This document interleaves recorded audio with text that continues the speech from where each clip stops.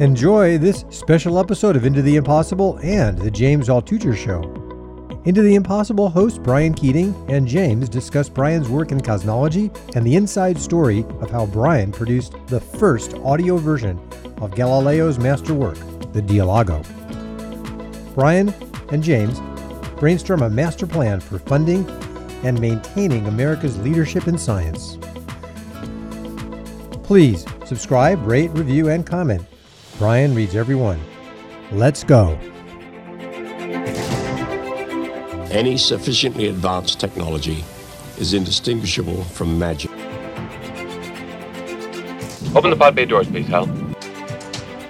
Dr. Brian Keating, physicist extraordinaire, Professor Keating, famous for almost winning the Nobel, or I should say famous for losing the Nobel Prize. I don't know how close you were to almost winning, but we definitely know you lost. That's true. And I always ask the same question, but I'll ask it again. And I'll just remind people: you built a huge telescope in Antarctica, millions of dollars worth of telescope, to see the gravitational waves that were before the cosmic background radiation, because light can't get through that, with the idea that maybe you could peek into the secrets of the universe and see the Big Bang itself by measuring the gravitational waves from before the cosmic background radiation started. And do you think your telescope could have done it if it was like fully working? Well, yeah, I mean, the telescope worked as good as it possibly could work, and it was actually so optimally designed that it made a measurement that hasn't been superseded upon, improved upon, in the foregoing 8 years since we made this announcement in 2014, the subject of losing the Nobel Prize. And so it's only gotten more and more strong, the signal to noise ratio, but the thing that we measured was not what we intended to measure. And so we wanted to measure these gravitational waves, which is kind of like the shrapnel or the fossil relic of the so-called inflationary epoch, where inflation is the spark that ignited the Big Bang. Theoretically. And theoretically, we're not sure it happened. And it's funny because I just explained all this to Neil deGrasse Tyson. I was, humble brag, just on his Star Talk podcast, after, never really expecting to be on it after he basically, called me a racist a long time ago. But we hugged it out virtually, and I love that guy.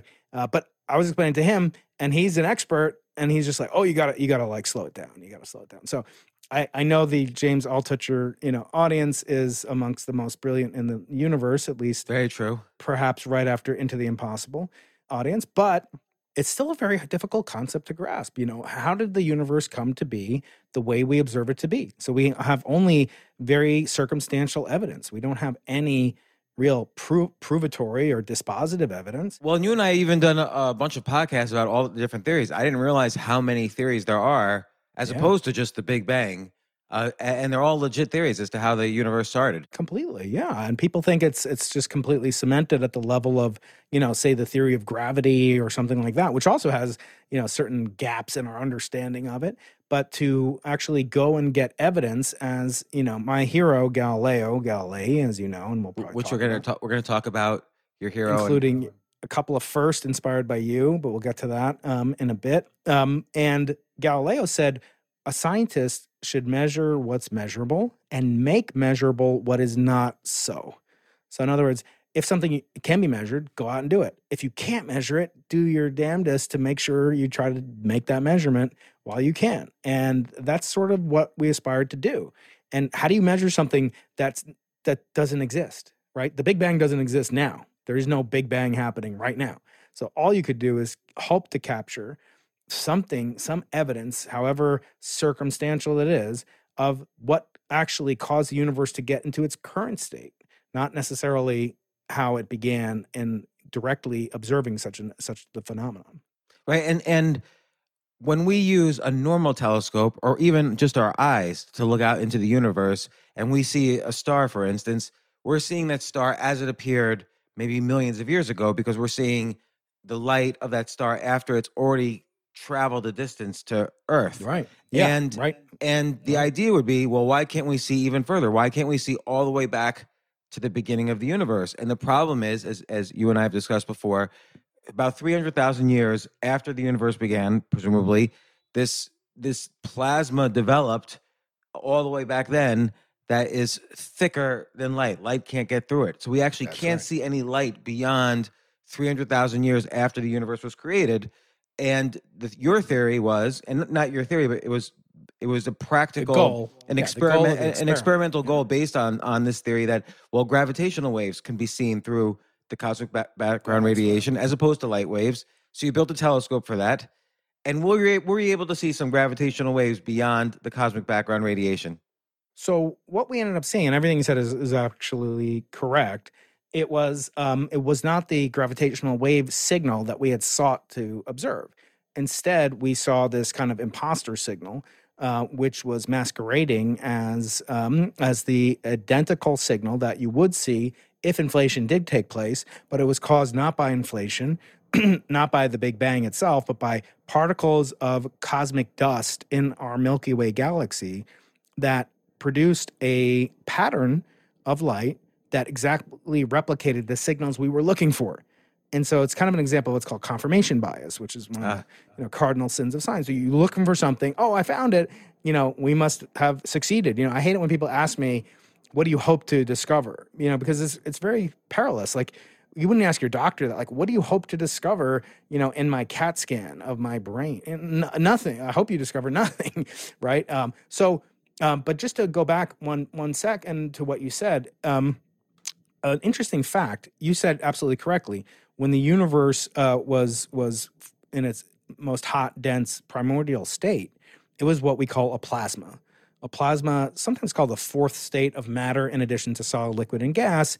There's this plasma. Plasma are bundles, associations, huge amounts of ions, electrons or protons, or my favorite particle, the crouton. The particles that existed in before combining the protons and neutrons and electrons to make hydrogen and helium and the elements on the periodic table of the elements.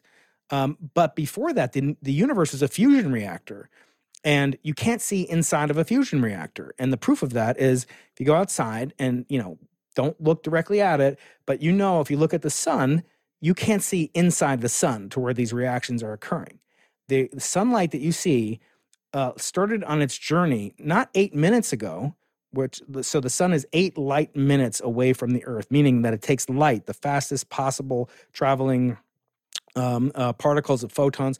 It takes those traveling at 186,000 miles a second. It takes them 8 minutes to travel 93 million miles. And you can check my math, James. But they didn't begin 8 minutes ago. They were actually created something like 100,000 years ago, because the fusion reaction that takes place is in the center of the sun. The sun is about 1 million miles across, and that's a huge reactor. Imagine the equivalent of millions of fusion bombs going off every second. The light and the heat that's produced from those fusion reactions couldn't escape from the core of this dense object called the sun. Because of gravity? Just because of the density of scattering in the plasma. So it's just like how like light through water goes slightly slower than light through air.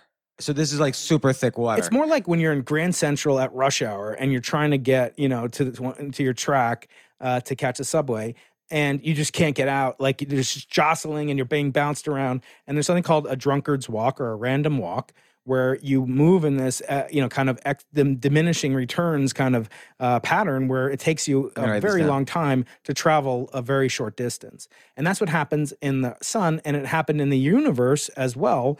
And so we're just seeing the after effects of actually the light itself was produced basically in the first 3 minutes of the universe's history. And that was the byproduct, the leftover heat from the formation of the fusion of elements that make up the lightest elements on the periodic table. But Brian, so I'm curious. So you saw this cosmic dust, but couldn't you just say, okay, that's cosmic dust, let's keep looking and figure out a way to distinguish between the dust and gravitational waves? Like, were you still able to keep looking and find gravitational waves from before this plasma? No, so then we would have won the Nobel Prize, or we would. But see, we are doing that with the new upgraded version of BICEP. So this is BICEP. I created BICEP 1. The experiment that made the announcement is called BICEP 2. There's since been a BICEP 3, and now there's a BICEP array. not a Bicep 4. And then we're also building the Simons Array and the Simons Observatory in the Atacama Desert of Chile, because it won't be believed if the Bicep team, imagine like, they discover, and I'm not part of their team again. I've left the team on friendly terms with the leadership that for a while I wasn't so friendly with, if you remember my first book, but we become kind of hugged it out, as I say. And since then, we've really gone in different approaches to do the same thing, to measure both dust and the cosmic signals that could harbor the imprimatur of inflation. So you're absolutely right. What we measure, see, the light that we get doesn't come with a little label that says, I came from dust or I came from the cosmic microwave background. You just get the combination of the light from the cosmos plus the light from the dust. And then it's your job to make as many sensitive, careful, precise measurements to disentangle the amount that is attributable to dust. We know there's going to be dust-produced light, and we don't know that there's gravitational wave light there because the level of dust is already is quite large, and we have to also contend with the intrinsic noise of the instrument. So we're actually winning this fight, and we're getting ever more tightly constrained on how much inflation could have taken place if inflation took place. But it's a very long slog, and it's going to take the better part of the next 5 years before we have a definitive answer of either we detect it or we realize we don't have the sensitivity amidst the dust and amidst the intrinsic noise of the instrument itself. Every instrument has noise associated with it. So when's Bicep 2 or Bicep Array, or when's your next telescope going to launch so we could finally see the Big Bang in its full glory?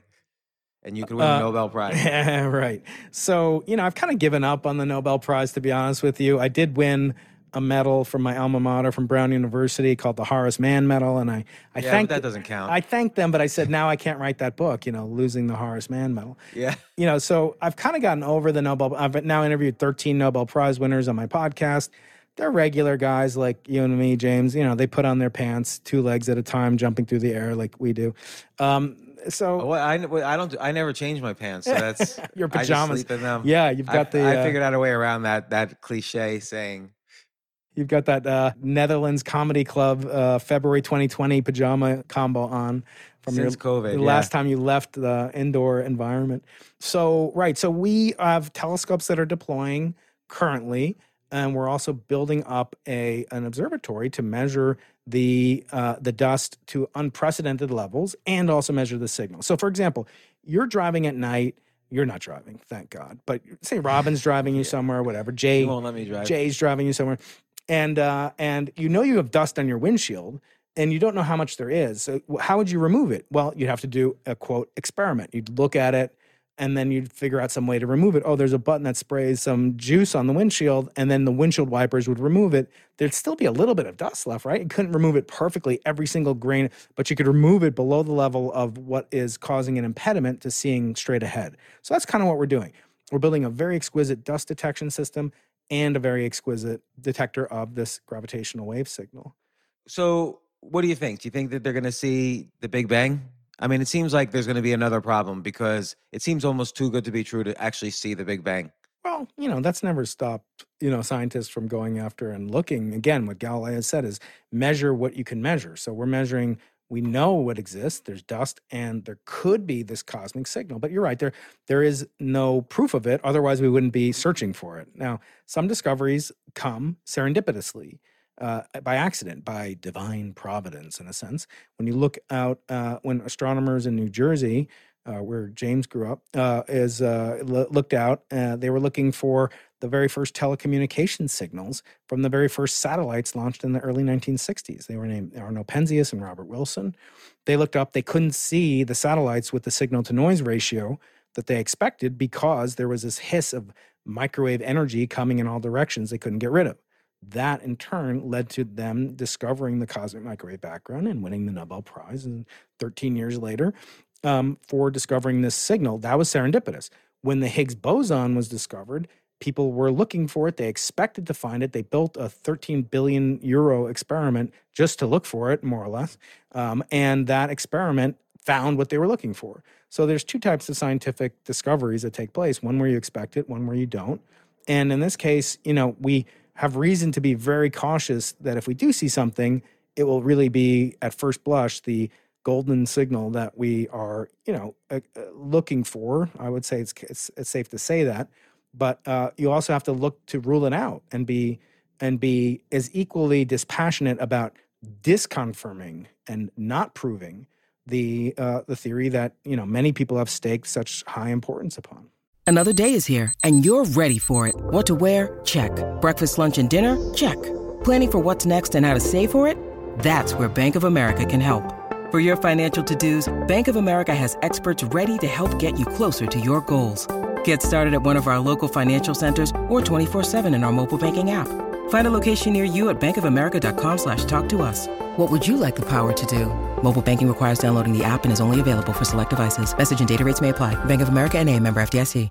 Well, okay, it's good to get a summary. Maybe you will win the Nobel Prize. That's what I'm rooting for you, Brian, to win the Nobel Prize after all of this. So I don't know. When you think about what is the Nobel Prize? So I've talked to so many people who have won it, and of course it changes your life and does all sorts of things. Sure. But all the people that didn't win it, and all the people that do win it that do nothing afterwards, or it's like any prize. It is what you make of it. Right? I told our mutual friend Ryan Holiday, I found out about this award that I won, and I've won a couple of nice awards lately. One only one I can talk about. I've been notified I've won this really prestigious thing that's going to be announced in November. MacArthur Genius Award? No, not that one. This is something really obscure, but it's important to me. But it's not public yet. You'll be the second person to know. I won't even tell my wife. I'll just tell James. And I wrote to Ryan Holiday because, he and I have been, kind of email buddies. I've had him on my show a few times, and I think you might have introduced us, or you maybe surreptitiously, serendipitously. But anyway, I told him when I won it that he should be proud because he's kind of like my stoic rabbi. And I said, when I won one of these awards, I was just like, that's great. But if I didn't win it, I wouldn't have been like, oh, crap, I didn't win the freaking award. The way I might have been earlier in my life. And I think it's part of just getting mature that you just, it doesn't mean you shouldn't be guided by wanting to win these prizes and awards. And I freely admit I was early in my career. I wanted to outdo my father, who was an incredible scientist, but he never won the Nobel Prize. I wanted to, it was like a rivalry with him. And it's kind of like, just having like a grandmaster rating. Like you almost don't have to play people. Like you're not going to play like my kids who were playing this morning in anticipation of me, coming to you. And I've now helped them checkmate each other twice in the same game. It's really kind of fun. But, when you get to that level, you almost don't have to think about it anymore. If you're not professional. Right? Well, also different things become important to you at different times. It could be the case that now, look, you were single-minded pursuing this goal, not necessarily the Nobel Prize, but this scientific research. Yeah. And now you're pursuing scientific research. You're a podcaster. You're a writer. We're going to talk about your audiobook you just did about Galileo. Mm-hmm. You have many interests and many passions that you pursue. And it could be the case that any one goal, you've diversified your outcomes. And so any one outcome, although it's still important to you, becomes less important. Doesn't mean you're not going to pursue them, but it means you're not going to be as emotionally tied because you're succeeding on these other things. Right. Yeah, it's diversifying your interests and family and everything else. But I guess, mostly it's realizing that you really don't take anything with you. It's kind of like this notion, David Brooks wrote about this in a book called The Road to Character, where he talks about the two different interpretations in the Torah and the Old Testament and the Bible, whatever you want to call it. There's the Torah, the Bible discusses Adam, the first man, and it discusses him and it does everything twice. And the first time it's he worked the land and he tilled the fields and he had horses or cat, livestock. And then the other type of description for Adam, he's described again almost identically, except that now he doesn't do those things. Instead, he communed with God and he was a spiritual being. And a rabbi, Soloveitchik, I believe it is, David Brooks quotes from, and he talks about these two Adams. He calls one of them the kind of resume Adam, and the other one the epitaph or eulogy Adam. In other words, some things you put on your resume, like I'm good at working the land and doing those crops, and the other one, I'm really good at those elevation offerings that bring the spices of aroma to the temple. It's like two total different character aspects. And one of which, like you went to Carnegie Mellon, like, is that going to be on your tombstone, like at your eulogy? Or is it going to be not. like father, husband, friend, podcaster, even you won't even put it like, I got this medal from Brown and it's hugely prestigious. The guy who won it last year did win the Nobel Prize this year in economics, Guido Imbens. And he's, so it's for alumni of the graduate school where I got my PhD. And, and yet I do think the Nobel Prize is unique because people do put that on their on their gravestones, and it does get mentioned in their eulogies. And sometimes it gets mentioned in your eulogy if you didn't win a Nobel Prize, like in the New York Times, like he was snubbed for a Nobel Prize, or she was snubbed. Yeah. So it's unique in that sense. So I think it's sui generis is something in a different category. But yeah, I mean, more it's about doing the work and enjoying the process and being mindful of who comes next in the line of scientists that I get to mentor. And, nowadays I get like a lot of thrill when one of my former graduate students becomes a professor and then they get a graduate student and then they graduate that graduate. No, I mean, it's like, a lot of, one way you measure the success of a good professor, a good scientist, is how many of their students become great scientists and professors. Yeah. So that's an exciting thing. Yeah, you don't get to get buried with your kind of collection of papers and your citation count or what have you, but you do kind of make this impact on the network of people that you love and you take care of and you support. And so yeah, that's become more of the motivation, and the science is a vehicle to do that is fun, and I get in a flow state from doing it because it's just so delightful. The problem that I'm having now, James, like I'm on like the other Mondays and Tuesdays, I'm on 6 different Zoom calls. Why is they're that? not like, yeah, I mean, well, it's like there's one about the site in Chile. There's one about the operations of the whole project. There's another debrief for the managers of that project. Then there's, a meeting. I have a meeting with my students and my postdocs and my college, so it's like just nonstop. Now we're back to in person, but this past quarter I was teaching cosmology, wearing a mask of all things, which is Do you still enjoy teaching as much? I actually enjoy teaching more after COVID. It's undergrads or grad students? I do both. So one-on-one, it's graduate students. And then in a class, I have, 45, 50 students. And, COVID I taught last year, it was only on Zoom. This year it was in person and I didn't teach like 3 years ago because I think I was on paternity leave or something I forget. And because of that, it was really my first time teaching in person in 3 years. And so I realized how much I missed it. And I realized I'm going to try to win, like the hearts and minds of the students by doing something they'd never seen before, which is to do experiments, cosmology experiments in the classroom. So no one had ever done this as far as I know. And I wasn't like building new universes, but like right behind me, you can't see it if you're listening, obviously, but I have a cloud chamber which detects subatomic particles traveling near the speed of light. I had a Geiger counter to talk about the formation of the lightest elements. I have like heavy water, which is produced very rarely in reactions other than in the Big Bang.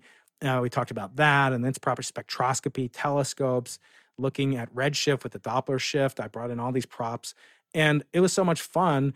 And Bunsen burners, like blowing up balloons and thermodynamics. And I was just like, I'm just going to do everything that I love to do, that I'm going to use my secret weapon. My unfair advantage is that I'm an experimental cosmologist. So I'm not a theorist. I'm not good enough, smart enough, whatever you want to say, to do all the equations. I understand the equations, but I don't create them. But what I do create are new experiments and new interpretations and new analyses. When you were a kid, did you like to tinker and take things apart and build things? One of my kids is like, your mom or dad ever tell you, like, I hope you have a kid like you someday? I have a couple of kids like me, and it's great, but it's like, I realize how it could be frustrating to a non-scientist. Like my mother is not a scientist, but, to see them, like, they get like this chalk, like they call it railroad chalk. It's like this huge cylinder of chalk. And then he like grinds it up into like the finest possible talcum powder. And then he mixes it in water. It becomes like mortar, except it's like bright orange. And he's like mixing it. I'm like, what are you doing? I'm doing experiments. And I'm like, I love it. He's 4. And I love it. And my other sons are looking at like, well, how could we make, a portable nuclear device that could fly on a drone? And I'm just like, stop right there. Let's write it down. And so actually with one of my kids, I go on a walk with him and we talk about, his ideas, and I just have him record it. Now everything is audio, and Yeah. We just record it, and I'm like, someday it'll be, you'll have your own podcast, Into the Impossible too, and you'll take over the family business, such as it is. And people say that a lot. They say, scientists are like children. They're inquisitive, they're curious, they're imaginative, they're playful. And I always say, yeah, and they're also jealous, they're petty, they don't share their toys with their siblings, and so everything is a double-edged sword. I do agree with you that scientists are very playful. Like, I've had a lot of scientists on the podcast, as you know, most of all, but also many of your colleagues, Carlo Rovelli, who we'll talk about in a second, Alan Lightman, Avi Loeb, Alan Lightman, Neil deGrasse Tyson, what's the guy? Now I'm forgetting the guy, Michio Kaku. Yeah. And they're all very like childlike and very, and science is a very poetic, beautiful thing for all. By the these way, people. Every single one of those people that you pointed out is a theoretical physicist or a cosmologist. So I think it's more fun to be theoretical, because then you could say, well, what if I could teleport? Well, then this must be happening. That's like right. you're allowed to think like science fiction thoughts. But a lot of it is total nonsense and can never be verified. And so someone like me who likes working on things that you get an outcome for, I always tell my students, and that's what I try to do on my YouTube channel, what I pivoted from.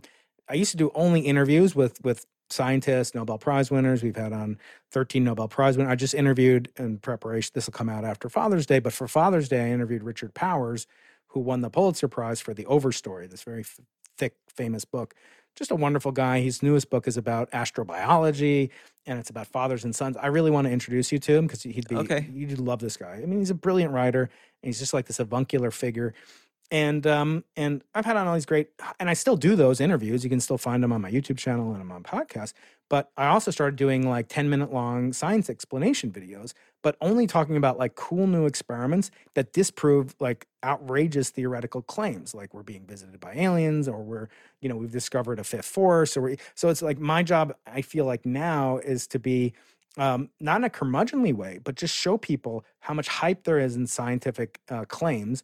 And highlight the fact that 90% of what you hear at first, we've seen aliens, cold fusion, we've done this and that, they turn out to be wrong. But the challenge is the announcement of, Chinese scientists find evidence for aliens, that occurs on page 1 of CNN. And then the retraction, if it ever comes out, in the Saturday edition that nobody reads, in page B24 or something. No, I agree. Like, and this is the problem with quote unquote science, is that anything that any scientist mentions is considered by 97 or 98% of the population as fact. Once a scientist says it, it's fact. But throughout history, and we're going to talk about Galileo, who was confronted with this most of all, throughout history, a scientist actually usually says the things that aren't considered fact and only later are considered fact, usually because that scientist, did the work and the research to start to, in other areas, not just in physics, you have to always consider what's the agenda of the scientist. And now people are going to think I'm about to start talking about big pharma or whatever, but I'm talking about artificial intelligence. Right. The phrase artificial intelligence is bullshit. It's complete BS. There is no such thing as artificial intelligence. But in the 1950s, when the phrase originated, it was a great phrase to use if you wanted to raise money from the Department of Defense, which is where all these computer scientists raise their money. And now you have this Google guy who, I don't know if he's a computer scientist or not. He doesn't seem to me to be like one. But you have this Google guy who says, oh, this AI created by Google is alive. When clearly, just looking at the quotes, it clearly is not. And it shows a basic like AI is like, another way to put AI, like if you want to call it something, is advanced statistics. And that's all it really is. Neural networks are an advanced kind of statistics. It's a very almost, statistical. Machine learning. It's like statistics 401, not even graduate level, but senior level undergrad. And that's 100%. All AI is right now. So, and by the way, there's only been maybe one innovation in AI in the past 30 or 40 years, and that's the innovations that created Grindr. Well, maybe it's using that, but like DeepMind had some innovations with, these special types of, adverse neural networks that would fight each other. Yeah. And, but even the word neural network, it doesn't work like a brain. It's just, they call it neural networks because they think the original guys, Marvin Minsky, there was an analogy to a brain, but that's the best case. Right. But you've done an audiobook on Galileo. And I want to talk about that. Like, this has been as long as I've known you, which is years now. Yeah. As long as I've known you, you've been obsessed with Galileo. And by the way, not just you, other lesser known scientists like Stephen Hawking and Albert Einstein also considered Galileo the father of modern science. Yep. But you took the extra step that Albert Einstein and Stephen Hawking were not qualified to do, which is you basically made an audiobook of his writings. You've done this phenomenal job at it, and I want to talk about why and what you learned from the father of modern science. What you learned, not just what you expected, but what you learned. Yeah.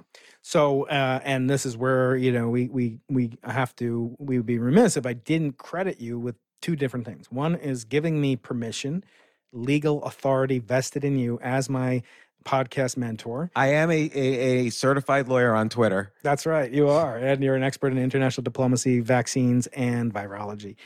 Yes. You had told me, because what I did is I had done an interview with this channel that, you know, probably half of your listeners will now turn off the podcast, called Prager University. And they have this thing called Book Club. And this very controversial guy named Michael Knowles, who's the by the way, I don't know this. Like, is Prager University some kind of like conservative? Oh, it's outlet, definitely highly conservative. Yeah, and I've done multiple videos for them, but I'm never political. It's always talking about what science can and can't do. I've never heard you do anything political on any of these things. No, politics doesn't interest me. I mean, you know, there's an old joke: Einstein dies. He's dead, and then goes to heaven. And every guy he meets, really funny, or girl he meets, it's a rip-roaring fun time. He asks, "What's your IQ?" So he meets the first woman, comes up, "What's your IQ?" She says 150. Great, we can talk about math, theoretical physics, and all sorts of other things.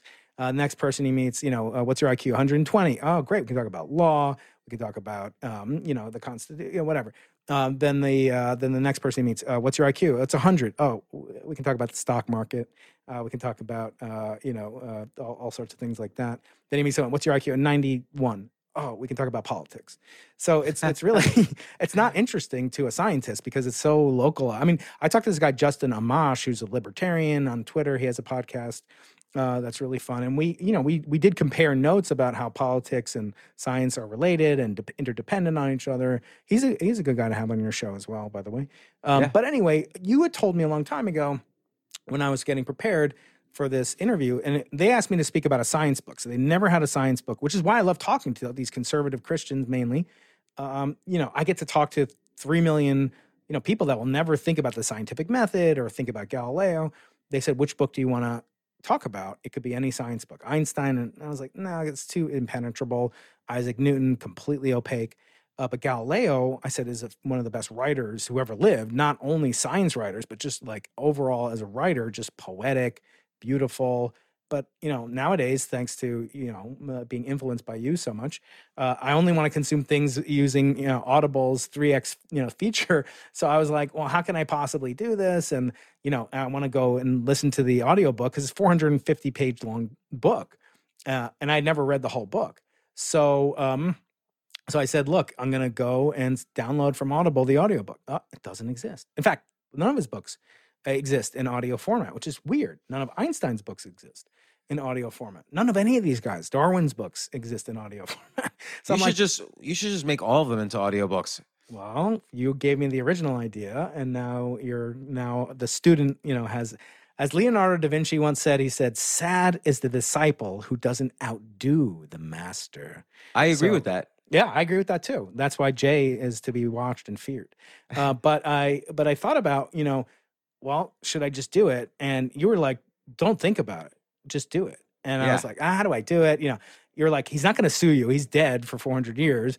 He has no estate and blah, blah, and you started putting me down this pathway to do it. And then all these dominoes started falling into place. And it turned out that one of my friends knew somebody who worked for the people that held the right. Now, Galileo's dead, and I can translate from Italian using Google Translate, but the definitive translation was translated by this man, Stillman Drake. And he has an estate, and he sold the rights to, happens to be, the University of California Press. And so serendipitously, I came in contact, and I was able to get the rights to that book. And then through your friends and producers, Nathan Roxburgh and Tim Bader and friends of Jay, they set me up on this pathway that I started a production company. So I actually have a production company. I recorded the first ever audiobook along with our friend Carlo Rovelli, who's written some of the most popular science books in history, as an Italian. This book called The Dialogue, it's actually a trialogue. It's a conversation between three friends over 4 days debating whether or not the Earth is the center of the universe. So these were huge stakes back in the 1600s. And the ultimate outcome of the story is even the meta story is almost even more interesting, because this is the book that got Galileo imprisoned for the remainder of his life, threatened with torture and death for recounting heresy. So let me ask the first question there. Yeah. Like, if you're going to write, like, okay, I would admit, if I'm going to write something where, well, I don't even know if this is true, but if I'm going to write something where at least I'm going to be threatened with death by the only government that existed at that time, which was essentially the church. If I'm going to write something that's going to cause me to potentially be killed, I probably wouldn't do it. Like, why did Galileo, and he even makes fun of the Pope in his writings. The name of the guy who espouses the Pope's logic is named Simplicio, the simpleton. He gives him the name the simpleton. Yeah. So that, to me, speaks in another meta level. It speaks to the fact that we all know geniuses who are brilliant idiots. And they're just so smart, and they're domain experts, but they know nothing about life. And that, to me, that Galileo actually did know a lot about life. He was a very complicated, very interesting figure, as was Einstein. Both men, had difficulties with women and illegitimate children and challenges. And Galileo certainly was not a stranger to that. But he knew the controversy that he was stepping into, but he thought his brilliance could kind of act as an escape clause, that he had actually mentored the Pope Urban, as a young boy, and had taught him many things about science. And the Pope was actually quite open to it. And he said, look, you can study this earth-centered, sun-centered cosmology, but you can't teach it. And studying meant doing it in the vernacular of science of that time, which was Latin. So his first, most famous, book in the early times was called the Sidereus Nuncius, the Starry Messenger. And that's the book that really was the first demonstration of the scientific method, using a telescope to collect evidence about a hypothesis and then refine the hypothesis and test it. And that proved there were craters on the moon, and that Jupiter had moons and Saturn had rings. It was incredible. It's like having your own personal Large Hadron Collider, and nobody else could access it. And he never shared how he built the telescope and so forth. So the Pope was cool with that. But he said, make sure you don't teach it. And teaching meant doing it in Italian. And this book is called the Dialogo, which is not Latin, it's Italian. And so he taught it. And of course, he did call the Pope the simpleton, and he did call himself the Salviati. And so Carlo plays Salviati in this book. My close friend of 30 years now, Lucio Piccirillo, who's an Italian Brit who's living in Manchester, professor in Manchester. He did Simplicio, the simpleton. And then I did this guy who's kind of like an intelligent layperson interlocutor, and his name is Sagredo. And my job is kind of just to like intersperse between them. I didn't try to put on an Italian accent or anything, but we had this wonderful, kind of conversation over audio. It's 21 hours long. And it luckily it takes less than 4 days to record it. But when you read this, James, you asked me like, what did I learn? I still just feel like chills, because it's like, I told my wife, I was like, it's like I'm having a conversation with him, with Galileo. Like I'm talking to him, or he's talking to me. Here's a passage, James. So he was this incredible, and Einstein called this book, the most important book, not just the most important science book, essentially. In his foreword, which I had Frank Wilczek, winner of the 2004 Nobel Prize, he narrated Einstein's foreword to this book. So you hear this Nobel Prize winner, you hear Fabiola Giannati, who runs the Large Hadron Collider collaboration. She narrates Galileo's preface, dedication to the Duke of Tuscany. It's just a magical experience. But here's Galileo, and he's talking as Salviati, and he's kind of hedging his bets. But he does it with some level of humility. It's the very last kind of paragraphs of the book, so you have to download the whole book. You can't just get it in the first chapter. I need this. My kids need to go to Disneyland this summer. Okay, so here it goes. He says, I do not presume to be able to adduce all the proper and sufficient causes of those effects which are new to me, and which consequently I have had no chance to think about. He's talking about discovering in his mind the proof that the sun is the center of the universe.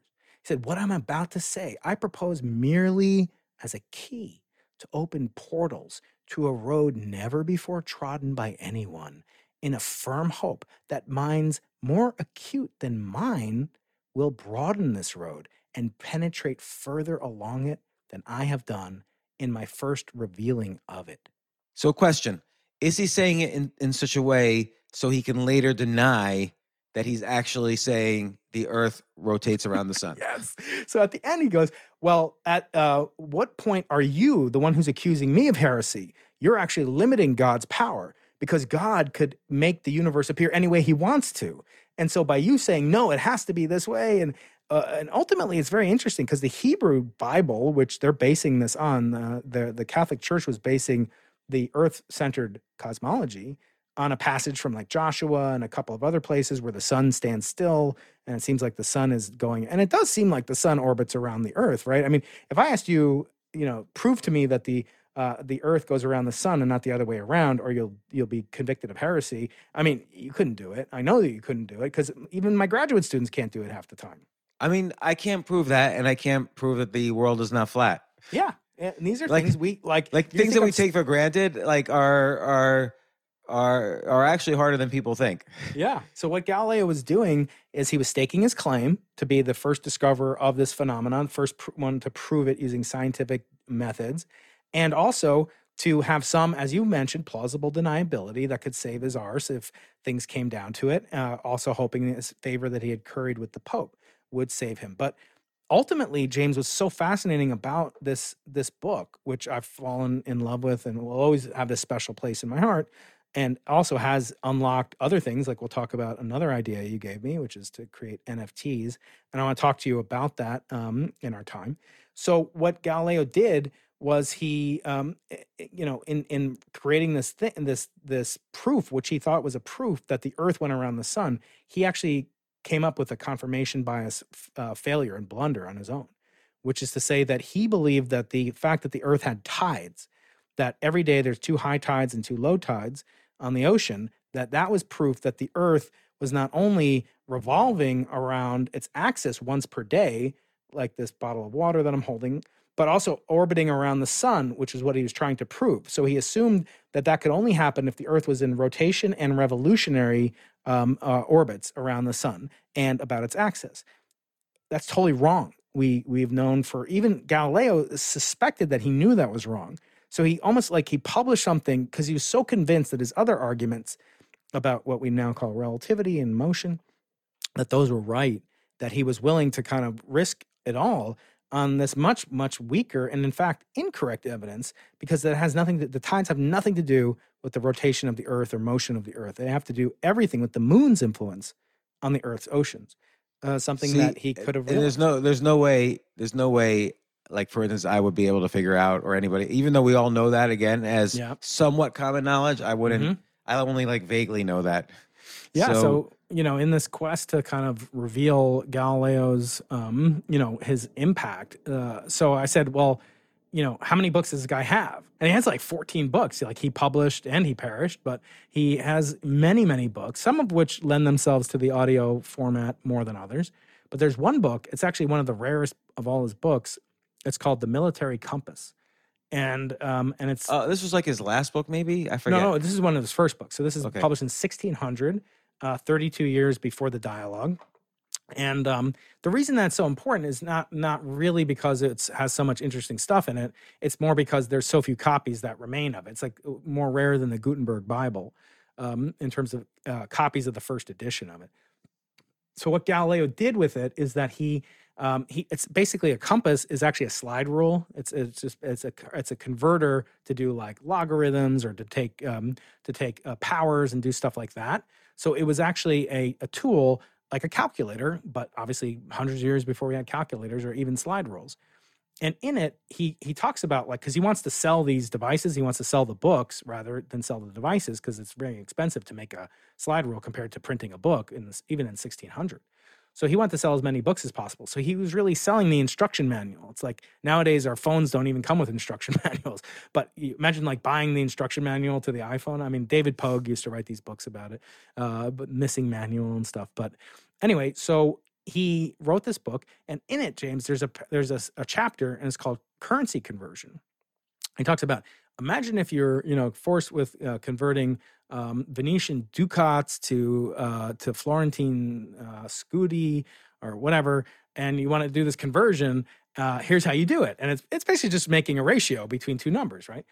But imagine, like, right now, I said, Galileo, I can either drop on you like 100 million lira or scudi or whatever, or ducats, or I can drop on you and store 100 of these copies of this first edition of this book. Which do you think would be more valuable in the year 2022? Like a piece of scudi papers, I mean, like some collector, you might get $10 for it or something. These books are like priceless, literally because there's so few of them left.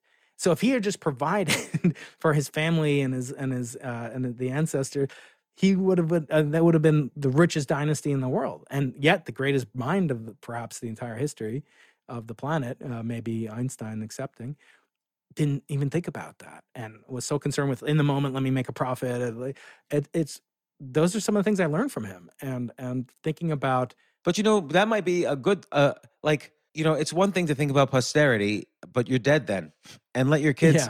Yeah. I'm not saying be cruel to your kids, but let your kids deal with the same worries and issues that we've all had to deal with. Yeah. And learn struggle. And so, and yeah, he needed the money probably. The guy was defending himself against the Pope who wanted to kill him. So and he had illegitimate daughters and he had to provide for a lot. So along that theme, I started to think about, like, well, what is a first edition? Like, what does it mean to have a first edition of a book like this? And I started to think about, what could we actually do with it to preserve, but also to protect these artifacts? So what is it like? And you were like, oh, it sounds like an NFT. I was like, oh, that's interesting. So maybe what I could do is, kind of, first of all, develop a legacy or develop a community around his ideas, but also to produce things of scientific interest. And I've been interested in, like, how can we use crypto or NFTs or whatever, not to get rich, because, you know how much Einstein was worth when he died, James? No. $65,000. Okay, but he was well provided for by the Institute of Advanced Studies at Princeton. Yeah, he wasn't poor. Like Charlie he would never go broke, for instance. Right. William Shockley invented the transistor that we're using right now and listening to on your iPod or iPod that don't exist anymore, on your iPhone or your Google Android. Those people died, middle class. In other words, scientists are awful at monetizing. And even like Nobel, how many Nobel Prize economists are millionaires? How many? Almost none. I mean, the ones that, like, maybe Krugman it might be or somebody. Very few. Well, again, like, professors don't make a lot of money. Right. No, that's true. But I'm just saying, but that's a shame in a certain sense that you develop something like the laser, the transistor, the internet was developed by physicists. And physics as a whole has to grovel for little crumbs of the budget, right? So we just spent, twice NASA's budget to the Ukraine. I'm not going to talk about, like, is that good or bad? And that's like for a month of work, right? Twice NASA's budget. If you ask the ordinary person how much of your taxes go to NASA, they think like 50% because it has such a huge impact, or SpaceX or whatever. It has such a huge, huge impact on our daily curiosity and the mystery of life. Here's my mission, James. I want to fund, cadres of postdocs and graduate students. I want to fund the biggest telescopes on Earth without having to grovel and have an 8% at best acceptance rate for my proposals by the National Science Foundation. This is the key for anything. Like, this is related to the asking for permission, because asking for money is a similar way of asking for permission. And yes, there are some projects where, they're big enough. You have to ask for money. You have to do all the things you need to do to fundraise and grant raise and so on. But the ideal state of things is to figure out some way in which people are asking you. You want people to come to you and say, listen, can you do this? Here's the money. I mean, like, Elon Musk doesn't have to ask anybody, but, like, not everyone's Elon Musk. But it would be great. And I always tell people, when it comes to, like, for instance, raising money or selling a company, much better than raising money is somebody approaching you and saying, hey, can you take my money? I want to give you money. Right. Like, otherwise you're just, you're selling something and it doesn't feel as good somehow. Yeah, no, you're 100% right. So first of all, and I don't expect to finish it. Maybe we can do a part 2 at some point. But so then I started talking to people about, like, these things called DAOs, digital autonomous organizations or something like that. I'm sure I'm not getting it. Wait, what's your goal here? You want a community that revolves around what? Well, so there's multiple aspects. My ultimate goal is for science to be independent of the whims of a 2-year budget cycle in Congress in America. And I only care about America. I'm sorry, I care about the world, but I care about what I can have an impact on, which is mostly American students that I'm paid to teach and to train, and the American public who pay my salary, right? So I'm going to be selfish. Just think about America. I want American science to always be at the top, and it's slipping, James. We're losing dominance. We no longer have the biggest telescopes on Earth. We no longer have the largest particle accelerators on Earth.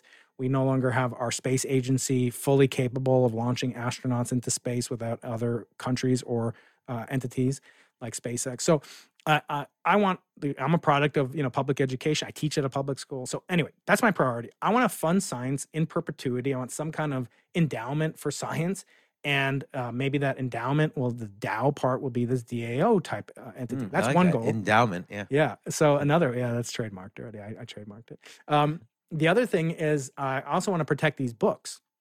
So I want to have a combined project where, you buy a Gallo coin or Galileo coin or whatever, and you get access to this community. You get all my lectures about Galileo, you get all my audiobooks, videos, and you get to meet with me and other luminaries like Mario Livio and Carlo Rovelli and Avi Loeb and Eric Weinstein, all these great scientists that I'm so blessed to have had on my show, and Michio Kaku, Frank Wilczek, put them all together and have some way of raising funds to buy these books. Because right now, there's very few of them left. Every day they lose one or something happens to one. And I don't want it to be like the Gutenberg Bible.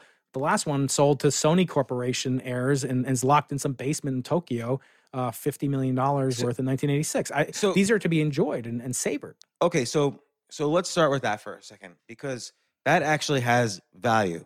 So these books, like Galileo's books, for instance, what are they worth right now altogether? So this book, The Dialogue, if you buy a first edition, which is all I care about, is about between $150,000 to $200,000. The Compass is almost pricey. You almost can't buy it, but maybe $1 million. Same thing is true of, by the way, some of the more recent books, like Darwin's Origin of Species. The first edition of it is more rare than Galileo's Dialogue, which is 200 years older. So here's how you can do this. So you basically create a cryptocurrency that behaves like a hedge fund. So if I own, let's say there's 1 million coins. The coins you're gonna, in the initial coin offering, you're gonna raise, let's say, $100 million. You're gonna sell each one of these million coins for $100. And now with the $100 million, you're gonna immediately buy, all the $100 million in today's prices of all the legendary scientific masterpieces you could think of. Yep. And now every coin represents 1/1,000,000th of that asset. You're going to tokenize, almost like an IPO, but you're going to tokenize all of these legendary masterpieces. Yeah, like the guys wanted to do with the Constitution a couple months back, right? Yeah. So and then people buy and sell the coins based on how they think the value of these masterpieces are going up or down. So like in a recession, maybe they go up because you want to buy collectibles, and in inflation they go up because you want to buy collectibles when in an inflationary period. And I don't know when they would go down. Maybe if Galileo, they've only gone Me up. Too. I mean, they might not go up so fast, but like you can't afford these on a right. And then right? How will the coins ever show actual cash value? Well, if you potentially, if you call this a DAO, a decentralized autonomous organization, then the owners of the coins can vote and decide, we're going to sell the first edition Darwin's Origin of Species. So we're going to sell one and distribute the proceeds to the holders of the coin. And at some point, if there's a big inflationary period and now people think there's going to be a deflationary period, maybe the 51% of the DAO will say, okay, let's sell all of them. And then just all the cash proceeds get distributed for the Galileo coin. And that's how you could do it. It's a very simple it's almost like a hedge fund structure. I did a simple proof of concept. So I took my friend Jay Pasakoff at Williams College, is a renowned scientist. He actually endorsed my first book, and and he actually owns a copy of all these books by Galileo, which he's donated to Williams College, their library, for protection, and he doesn't keep them underneath his bed, right? about $1 million collection. So when my first book came out, I took images of that, high quality, high resolution images, and I started to convert them into NFTs. And this is, you encouraged me to do that. So I did one. I sold it for half an ETH or something on my website. So if you go to briankeating.com/dialogue, you'll get, you can see, you can buy now. The cover illustration is this classic illustration of Plato and Aristotle and Socrates in conversation about the world and stuff. That one's on sale for 5 ETH, which as of today is gone. It's worth 1/3 of what it was worth last week when I minted it. But I'm just playing around with it. I'm trying to have fun with it. That is not part of the endowment. That's just like seeing if there's an interest in this, proof of concept. But if there is, and there's 51 images in this book, if you sold each one for a couple ETH and they go up, then you could buy a copy of the dialogue, which I wouldn't own. That I would put in some structure. And I just, I'm a scientist, right? So I don't have a lot of time to deal with things like that. But I'm interested in getting help from the audience, your audience and mine, to promote this eventually. So I think it's easier to scale the custodying of the great books of history that made the biggest impact on science. And there's I have a lot of expertise learning about these books, but there are people that know much more than me, and I could involve them. But the ultimate goal, again, so then I want to use those proceeds to kind of crowdsource or outsource science. But we'll have to do this another, a different time, James. But here's what the thing for my notepad ideas that I'm looking at. What could you turn into an NFT that, by the way, wouldn't like the first image from the Webb Space Telescope? Like, that's pretty valuable. Now, of course, the U.S. government paid for that. I want to look at NFTs in a different way. You're saying, let's take something and make it special and wrap an NFT around it, and then people can say they own this special thing. But think of NFTs instead as tickets. As an NFT, when you own an NFT, you have access to something, and no one could forge that access. Only you have that access because the NFT is on the blockchain. It can't be forged. It can't be fraudulent. You, if you own that NFT, you have access to the thing that this NFT protects. Now, NFTs kind of started as protecting, digital assets like Jack Dorsey's, an image of Jack Dorsey's first tweet, for instance. But that might be bullshit. We don't know if that really has value or not. So what can you offer? Maybe it's access to a community of special scientists that are working on some special project or working on other ideas, or you could provide access to some parts of Galileo's books that have never been released before, or your interpretation of this that's never been released before. But what can you provide access to that has some value that people would want access to? So for instance, if Warren Buffett sold as an NFT, you could have lunch with me. That's a valuable NFT. People would want to buy that NFT. And people have put a placed a value on lunch with him. It's like $1 million or something. Right. So what can you provide? What can you think of that you can deliver access to and wrap that into an NFT? I think it's, it's kind of like master classes. It's personal kind of events with great scientists, great authors, great luminaries, thinkers. I don't think, like, if you were looking at the data coming out of Bicep, you'd be like, all right, yeah. So like the raw data, stuff like that, it's not particularly interesting. I would do things like meteorites and telescopes. I mean, there could be really big, we have like very expensive, but very good, very high quality samples. I'm shaking my meteorites now. So by the way, if you listeners of the James Altucher podcast, the special offer right now, the first 100 people of the podcast that go to briankeating.com/list, I'm going to send a piece of space dust. So you have to live in America. And it's first 100 people come, first come, first serve. But I'm briankeating.com/space dust. /list. Just list for mailing list. Or briankeating.com will get you there too. You have to live in the U.S. because I'm mailing it just U.S. Post Service. I'm a humble servant of the public. But I'm sending some residue, some powder of this meteorite that landed 4 billion years ago, was created 4 billion years ago, and the solar system was created. So that's the ultimate NFT. These, you can't, every meteorite's unique, and I'm going to send a little tiny fragment of it. Basically, it looks like iron dust powder, but I'm going to send information about it. Where was it found? How old is it? What's it made of? And I'm going to send that to all 100 of your listeners who get, to the mailing list first. So by the way, why don't you say, okay, you're going to call it the Galileo Club. And when you buy an NFT, you get you're allowed to go into the Galileo Club, which, maybe they get to talk with you, they get to talk with Eric Weinstein, they get to talk with Neil deGrasse Tyson, whoever.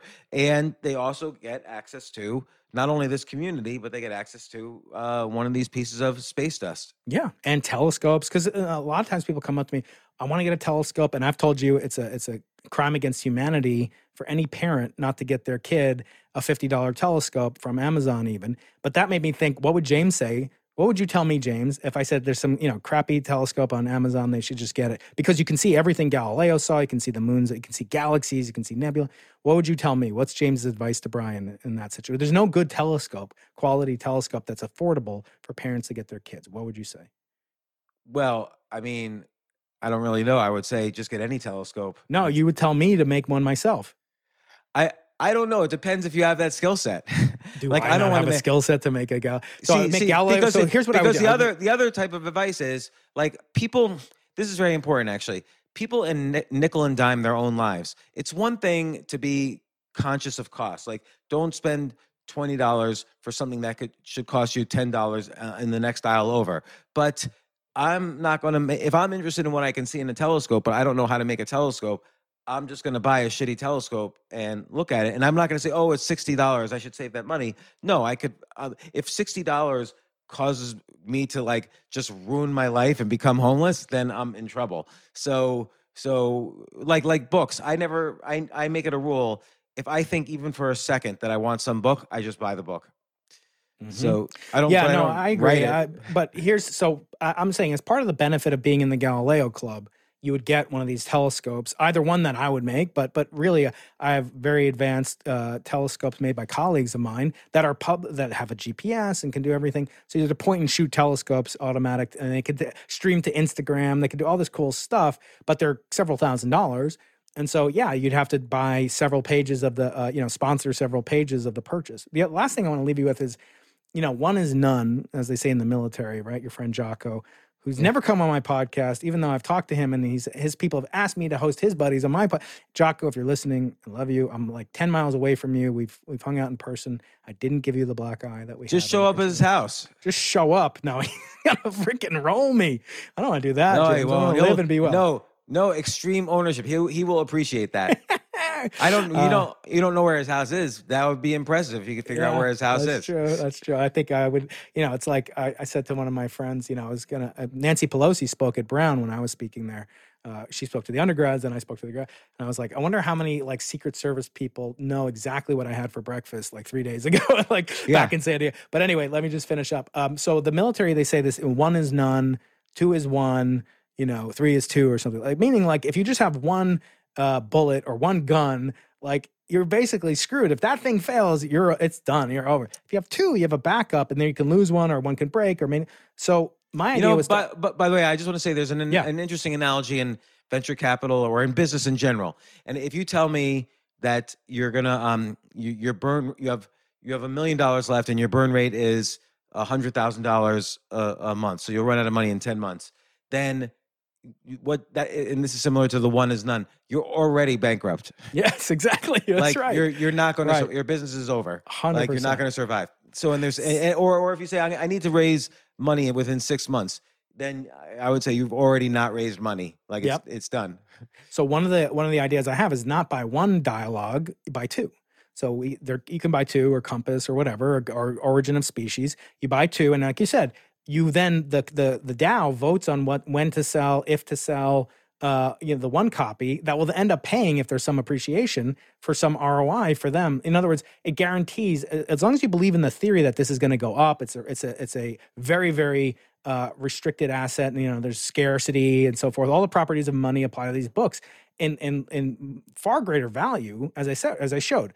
A Scooty is worth nothing today. You could drop me a pound of Scooty and it won't be worth nothing. A pound of Galileo books is worth an infinite amount of money potentially. So anyway, my idea is the DAO buys 2 copies of every single book or maybe even more.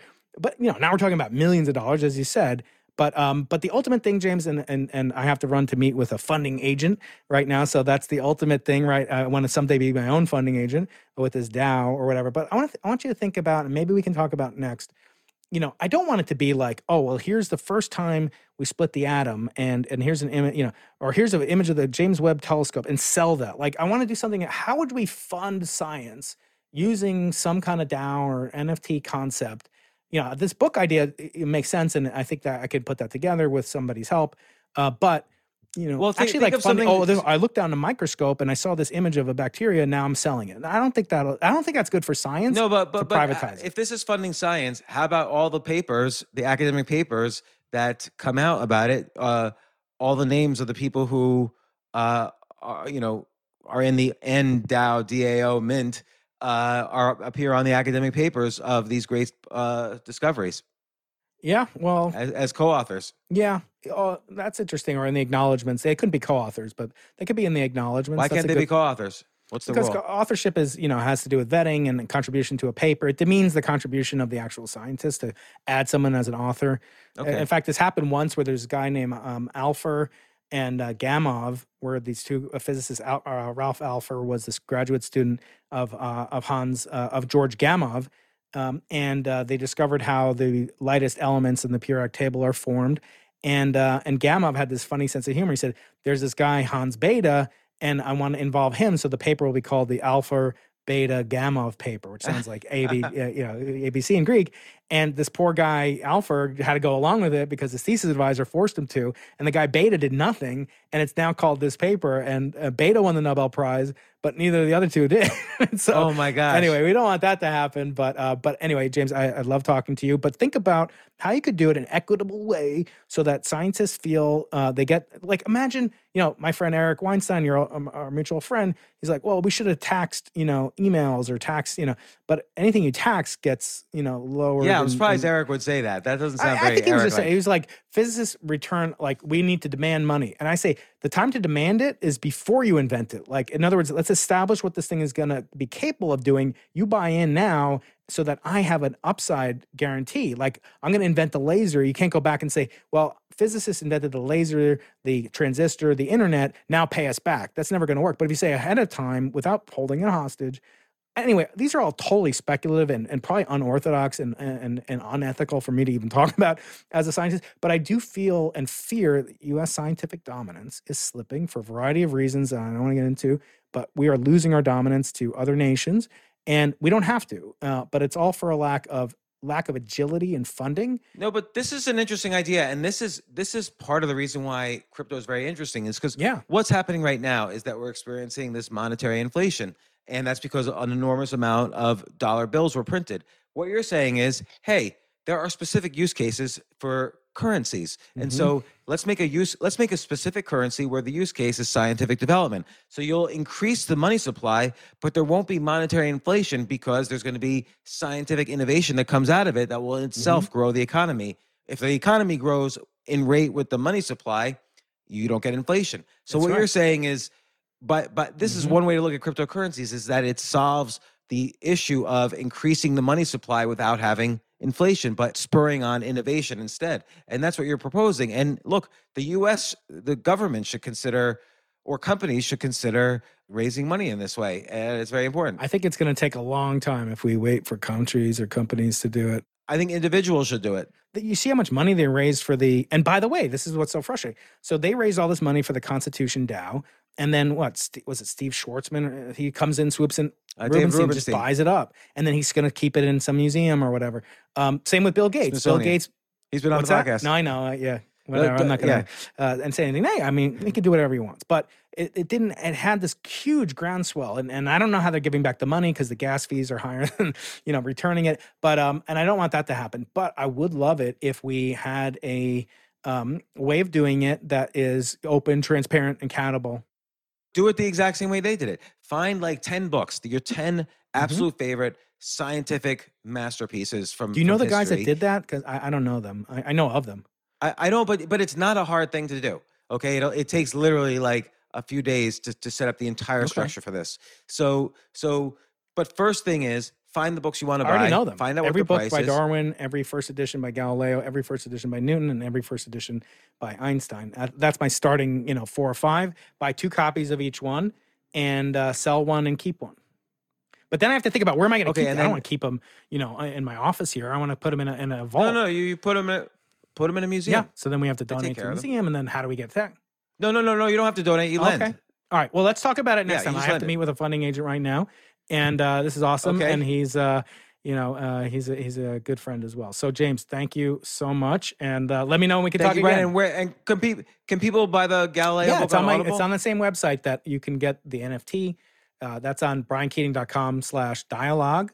But the meteorite you can get by going to enter the chance to win it, the fragment of a meteorite, by going to briankeating.com/list. And now I'll put all the information in my mailing list. So that's where people get it. You can get it on Audible. You can get it on iBooks. It's everywhere. Along with my other two books, Losing the Excellent. Nobel Prize and Think Like a Nobel Prize Winner, with forward by Nobel Prize winner Barry Barish and a man by the name of James Altucher. Oh, I got to put that in my collection of books where I've written the If forwards we're ever to. I just together realized again, man, it's been like 8 years since we were in the same room together. TEDx. that. Come visit I will. Atlanta. Come visit you. I'll sleep on. Let's do a I'll TEDx sleep on Atlanta. Jay's couch. Yeah, let's hook it up. No, I got a room just for you. It's called the Brian Keating Room. Any sufficiently advanced technology is indistinguishable from magic.